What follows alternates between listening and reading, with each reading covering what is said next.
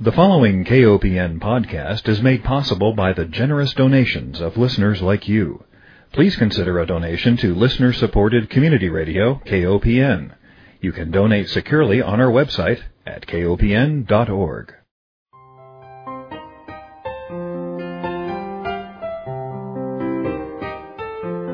Hi, welcome to Food Sleuth Radio, where we help you think beyond your plate. I'm Melinda Hemmelgarn, a registered dietitian and investigative nutritionist on a mission to connect the dots between food, health, and agriculture and find food truth. And today I'm honored to welcome my guest, Dr. Sheldon Krimsky. He is a professor of urban and environmental policy and planning at Tufts University, where his research has focused on the linkages between science, technology, ethics, values, and public policy. He's also an adjunct professor in the Department of Public Health and Family Medicine at the Tufts School of Medicine, and he has written extensively on conflict of interest in scientific research. Dr. Krimsky served on the National Institutes of Health's Recombinant DNA Advisory Committee. He was a consultant to the Presidential Commission for the Study of Ethical Problems in Medicine and Biomedical and Behavioral Research, and to the Office of Technology Assessment. He is a board member of the Council for Responsible Genetics, and we'll be speaking today about the book he edited with Jeremy Gruber, The GMO Deception: What You Need to Know About the Food, Corporations, and Government Agencies Putting Our Families and Our Environment at Risk. Welcome, Dr. Krimsky. Well, thank you very much. Well, this is a terrific volume of essays and papers by individuals who understand different angles of GMO or genetic engineering of our food system. I'm curious to know, how did you become interested in this topic? Well, I became interested in genetic engineering beginning in about 1976. At that time, while I was living in Cambridge, Massachusetts, and teaching at Tufts University, there was a very unusual debate that was taking place in the city of Cambridge. The city council had asked for a moratorium at Harvard and MIT for doing any genetic engineering research. There were some professors who said that they thought that the research might be too dangerous and they wanted a better sense of the risk assessment. Harvard and MIT were disturbed because they were redoing their laboratories for government research. I was asked to sit on a panel of citizens to review this new research on genetic engineering. And the committee met for about 5 months and wrote the first legislation in the United States, in the city of Cambridge, that regulated this new research. And at that time, I began to realize that we're looking at the future, and we're looking at something that's going to have quite remarkable impacts as time proceeds. So that's when I started getting interested in it, and I realized that a lot of claims were being made even then that don't hold up today about assessing the risks. Yeah, absolutely. And you've got a great series of questions in this volume to help us rethink some of the deceptive statements that have been fed to citizens as well as those of us working in the health professions. And I want to talk a little bit about those deceptive statements. We're told on so many levels that genetically engineered foods, genetically engineered crops have been extensively studied and proven safe. And yet, what I realize is that there is a community of scientists who say not so fast. We really don't have enough evidence to prove safety. And when I look at who's conducting the studies, the bulk of the studies that the EPA and FDA and USDA rely on come from the industry that profits from the genetic engineering. Well, that's certainly true. It doesn't necessarily make the studies wrong, but it does raise questions about the bias. So one of the questions I had in researching the book and an article that was published a year after the book was I wanted to know whether there were independent studies done and whether they evaluated the GMO foods. So I came up in my investigations with 26 peer-reviewed studies which showed that there were adverse effects in animal feeding experiments. I published that paper in a peer-reviewed journal. And then, there was debates and discussions. And then the National Academy of Sciences put out a very important report just recently in April 2016. They had put out a number of reports on GMOs, but this was the most recent and probably the most honest and reflective report. And in the report, they basically said there really aren't any good studies that have been done which follow very high standards for such studies, for evaluating the risks of GMOs. So I sat there in great amazement because here were these 26 studies that were peer-reviewed and they were published in journals, some of them very prominent journals.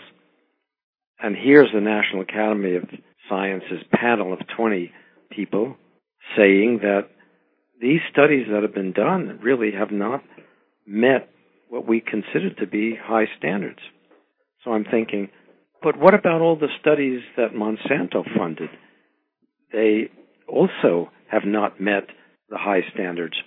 And then they admitted that there is no agency anywhere in the world which embodies these standards. Not the European Commission, certainly not anyone in the United States. So here we have the National Academy saying, we have not seen studies that meet our standards for evaluating this new science, this new product. And then they end their study by saying, there is no evidence that there's any dangers. So it's a bit paradoxical. Mm-hmm. There's not rigorous studies that they would agree to, and there's no evidence of any dangers. How can there be evidence if they haven't done the studies that met their criteria?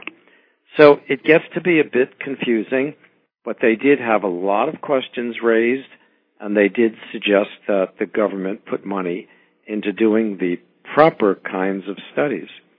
Now, our federal government does not put money into studies because in 1992 they reached the conclusion that we don't have to study GMOs, that they are going to be safe by virtue of the fact that they don't differ from other kinds of plant breeding methods. Mm-hmm.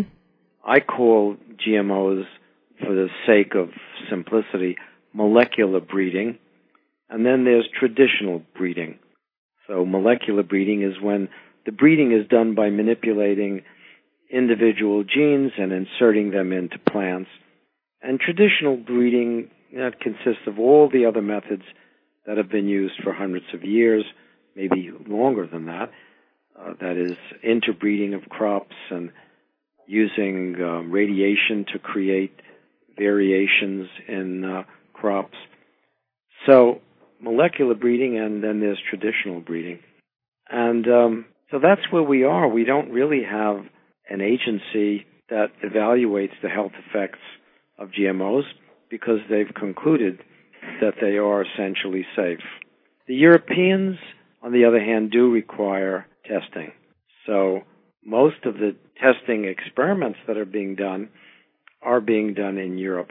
And when I put together the volume on GMOs, the GMO deception, I was trying to present the critical perspectives. I wasn't trying to present both sides because I knew that the pro-GMO side was well represented in the scientific literature and in the agency literature and in the industry literature. So I wanted people to read what credible spokespersons were saying who had a different point of view.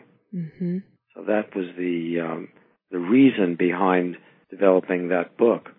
And when I wrote a paper for a journal called Science, Technology, and Human Values It's social science journal about science. I recognized that I was a skeptic. It's not that I was against GMOs. I'm not. I have no principal objections to genetically modifying products or foods, but I look at the situation as what are the risks and what are the benefits. And I realized that there were three areas which fed my skepticism. The first area was that I had identified these 26 studies, which are listed in my own study, and I wondered why nobody was paying any attention to them. And they were only paying attention to the positive studies. And then I decided to do what we typically do in science when, if you don't have 30 years of expertise in a particular field and you want to learn, you want to get the best information about a particular field, you read the systematic reviews in the scientific literature. These are people who are asked to do reviews for journals who have spent 20 or 30 years researching some area. So you have to assume these people know a lot about the area they're doing a review on. So I found the systematic reviews for a period of time between, 2008 and 2016 or something like that. I forget, some period of years. And I found that half of them said there were problems and half of them said there were no problems. So that felt like there was no consensus. Mm-hmm. And these were the systematic reviews. So that was the second area of skepticism. And another area of skepticism was that we did not have a law and regulations for evaluating the GMOs. And I felt that was unusual, and that piqued my skepticism because it sounded like that may have been the result of heavy lobbying. If we put a foreign chemical into a food, we have to demonstrate that the food is safe after that chemical has been introduced. Why, if we put a foreign gene into the food, a gene that would never have been introduced by traditional breeding, why don't we have to demonstrate that it's safe? There must be something going on with that. And finally, I did a systematic look at two scientists who had found adverse effects, one of them in 1999 and one of them in 2012. And I began to study how those scientists were treated by the scientific community. And I was convinced that more than science was going on. In one case, the person was fired from his job after many, many years of serving on a research community in Scotland. In another case, after a year of having the article published in a well-respected journal, the research study, which showed adverse effects of feeding maize, GMOs, to animals, the paper was retracted, and the reason given for the retraction was very, very unusual. I've never heard of anything like it. It said, we're retracting this paper not because there were mistakes, not because there was scientific misconduct, but because the results were not definitive. And I've never heard of a retraction based upon those criteria. Right. So that sort of fueled my skepticism. It made me feel like there's more politics in this than I would like to think could be possible in science. Yeah. Dr. Krinsky, let me take one moment to remind our listeners that if you're just joining us, you're tuned into Food Sleuth Radio, where we are joined by Dr. Sheldon Krinsky, Professor of Urban and Environmental Policy and Planning at Tufts University, and the editor of The GMO Deception, What You Need to Know About the Food, corporations and government agencies putting our families and our environment at risk. You were, of course, talking about Dr. Eric Seralini and Dr. Arpad Pusztai and how they were treated when their research found adverse effects in animal studies following the consumption of genetically engineered food. There's also a situation that happens to farmers who have their crops genetically contaminated through drift as well as contaminated through herbicide drift, that the herbicides that go with the genetically engineered crops.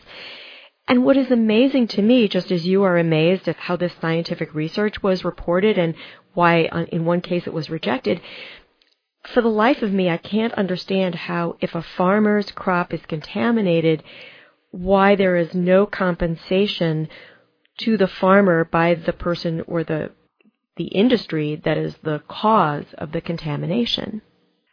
Yeah, and Europe has different laws than the United States. The U.S. has no laws protecting organic farmers. If their crops were contaminated, their crops would no longer be classified as organic. To understand the logic of this, I could try to give you an example. If somebody found that your computer was hacked, but in this case, the hacker posted on your computer songs that you didn't pay for, and somebody got your computer, they would say that you had intellectual property that you have not paid for, even though it wasn't your fault. Right. So it appears to be the case, at least in the few legal cases, especially the one in Canada, where the courts don't seem to care how the intellectual property, which is these GMOs, got into your farm. You have them, and you're responsible to make sure that they don't appear and you don't profit from them.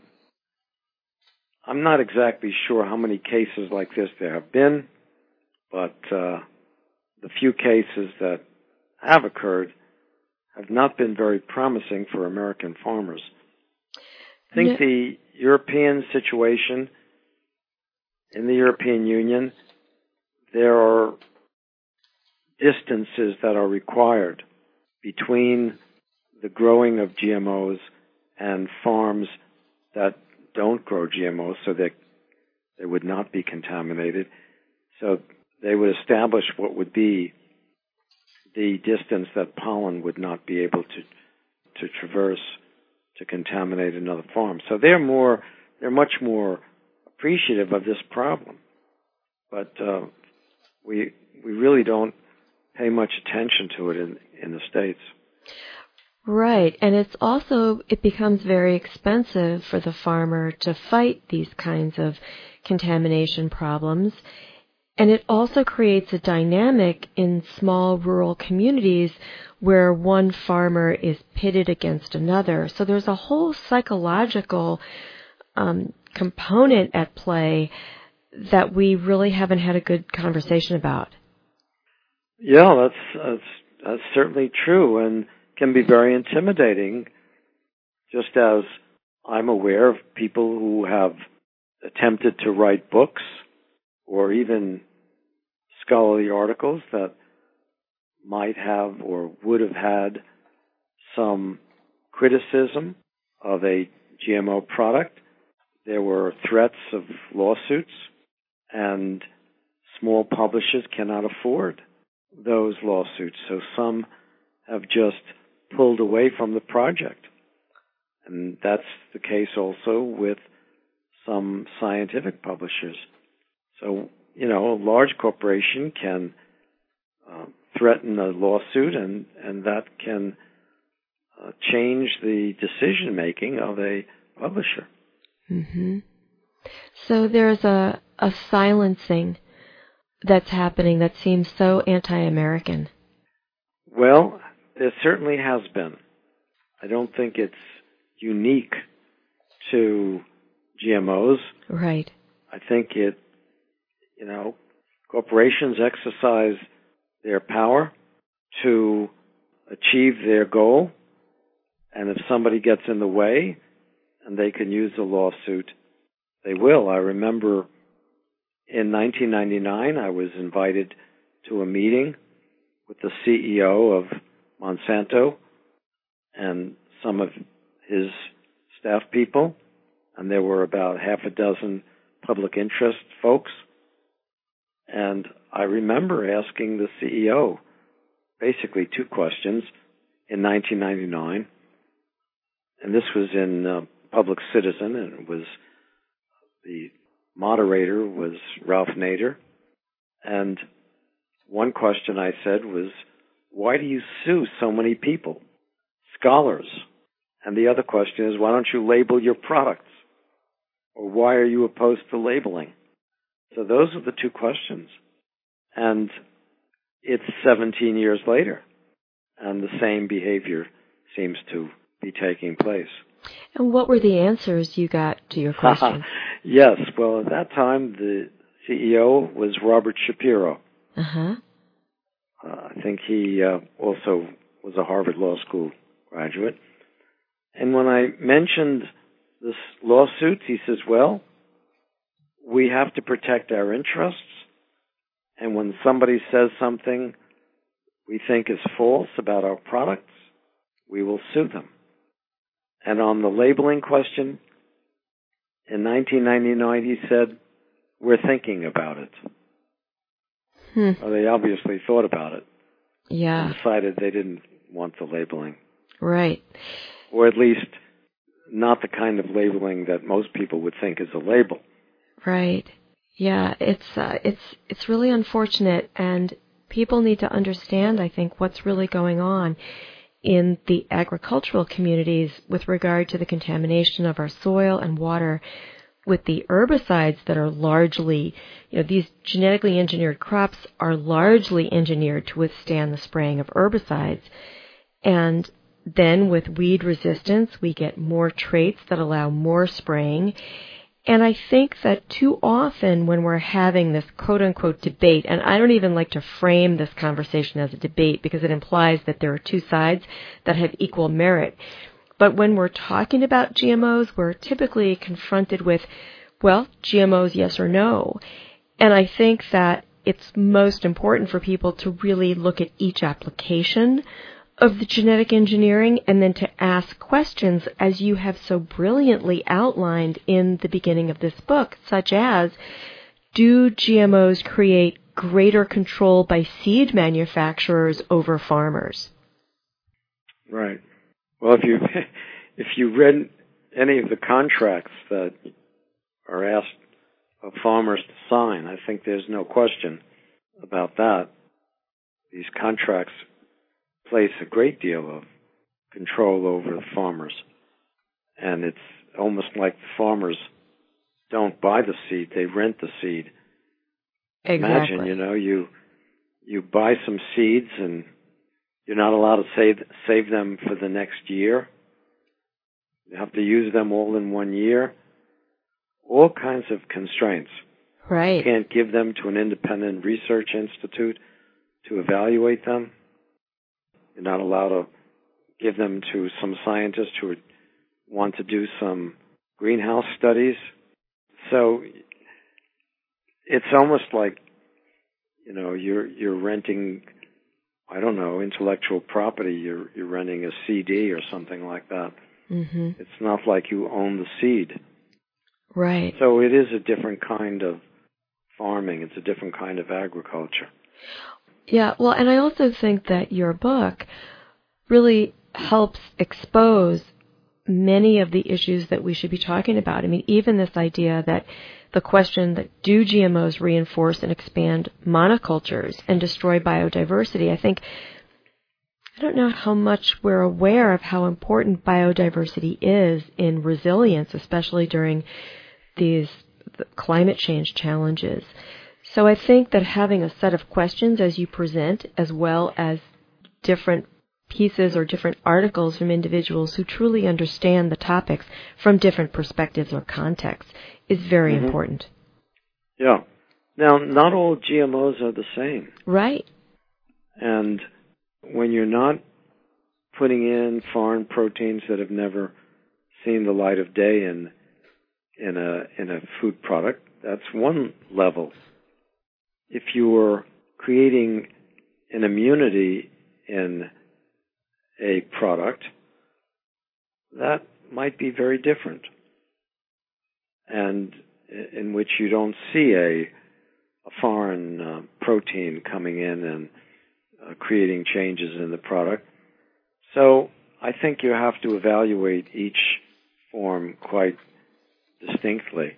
Mm-hmm. But if you don't have any methods at all or any system in place to evaluate it transparently, and those evaluations should be done not by the manufacturers.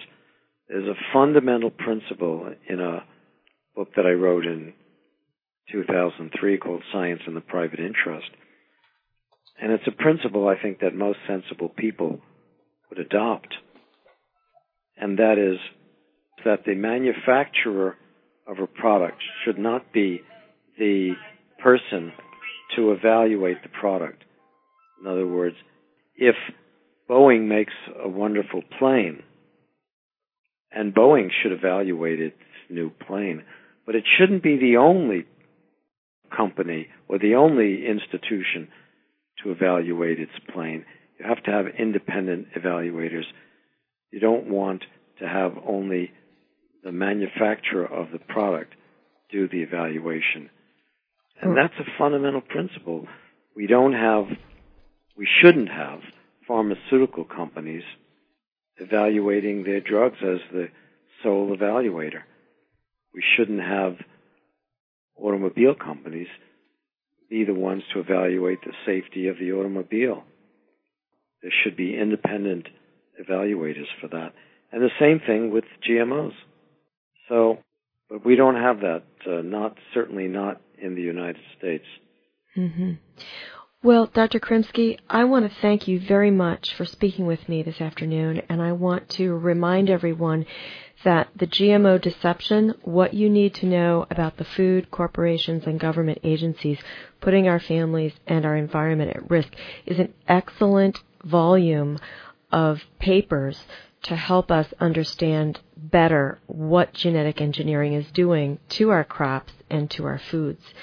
So in closing, I want to thank you very much, Dr. Krymski, for being my guest. I want to thank our listeners for joining us and remind everyone that Food Sleuth Radio is produced by Dan Hemmelgarn at KOPN Studios in beautiful downtown Columbia, Missouri. Thank you again for your work, Dr. Krymski. Well, thank you very much for having me on your show.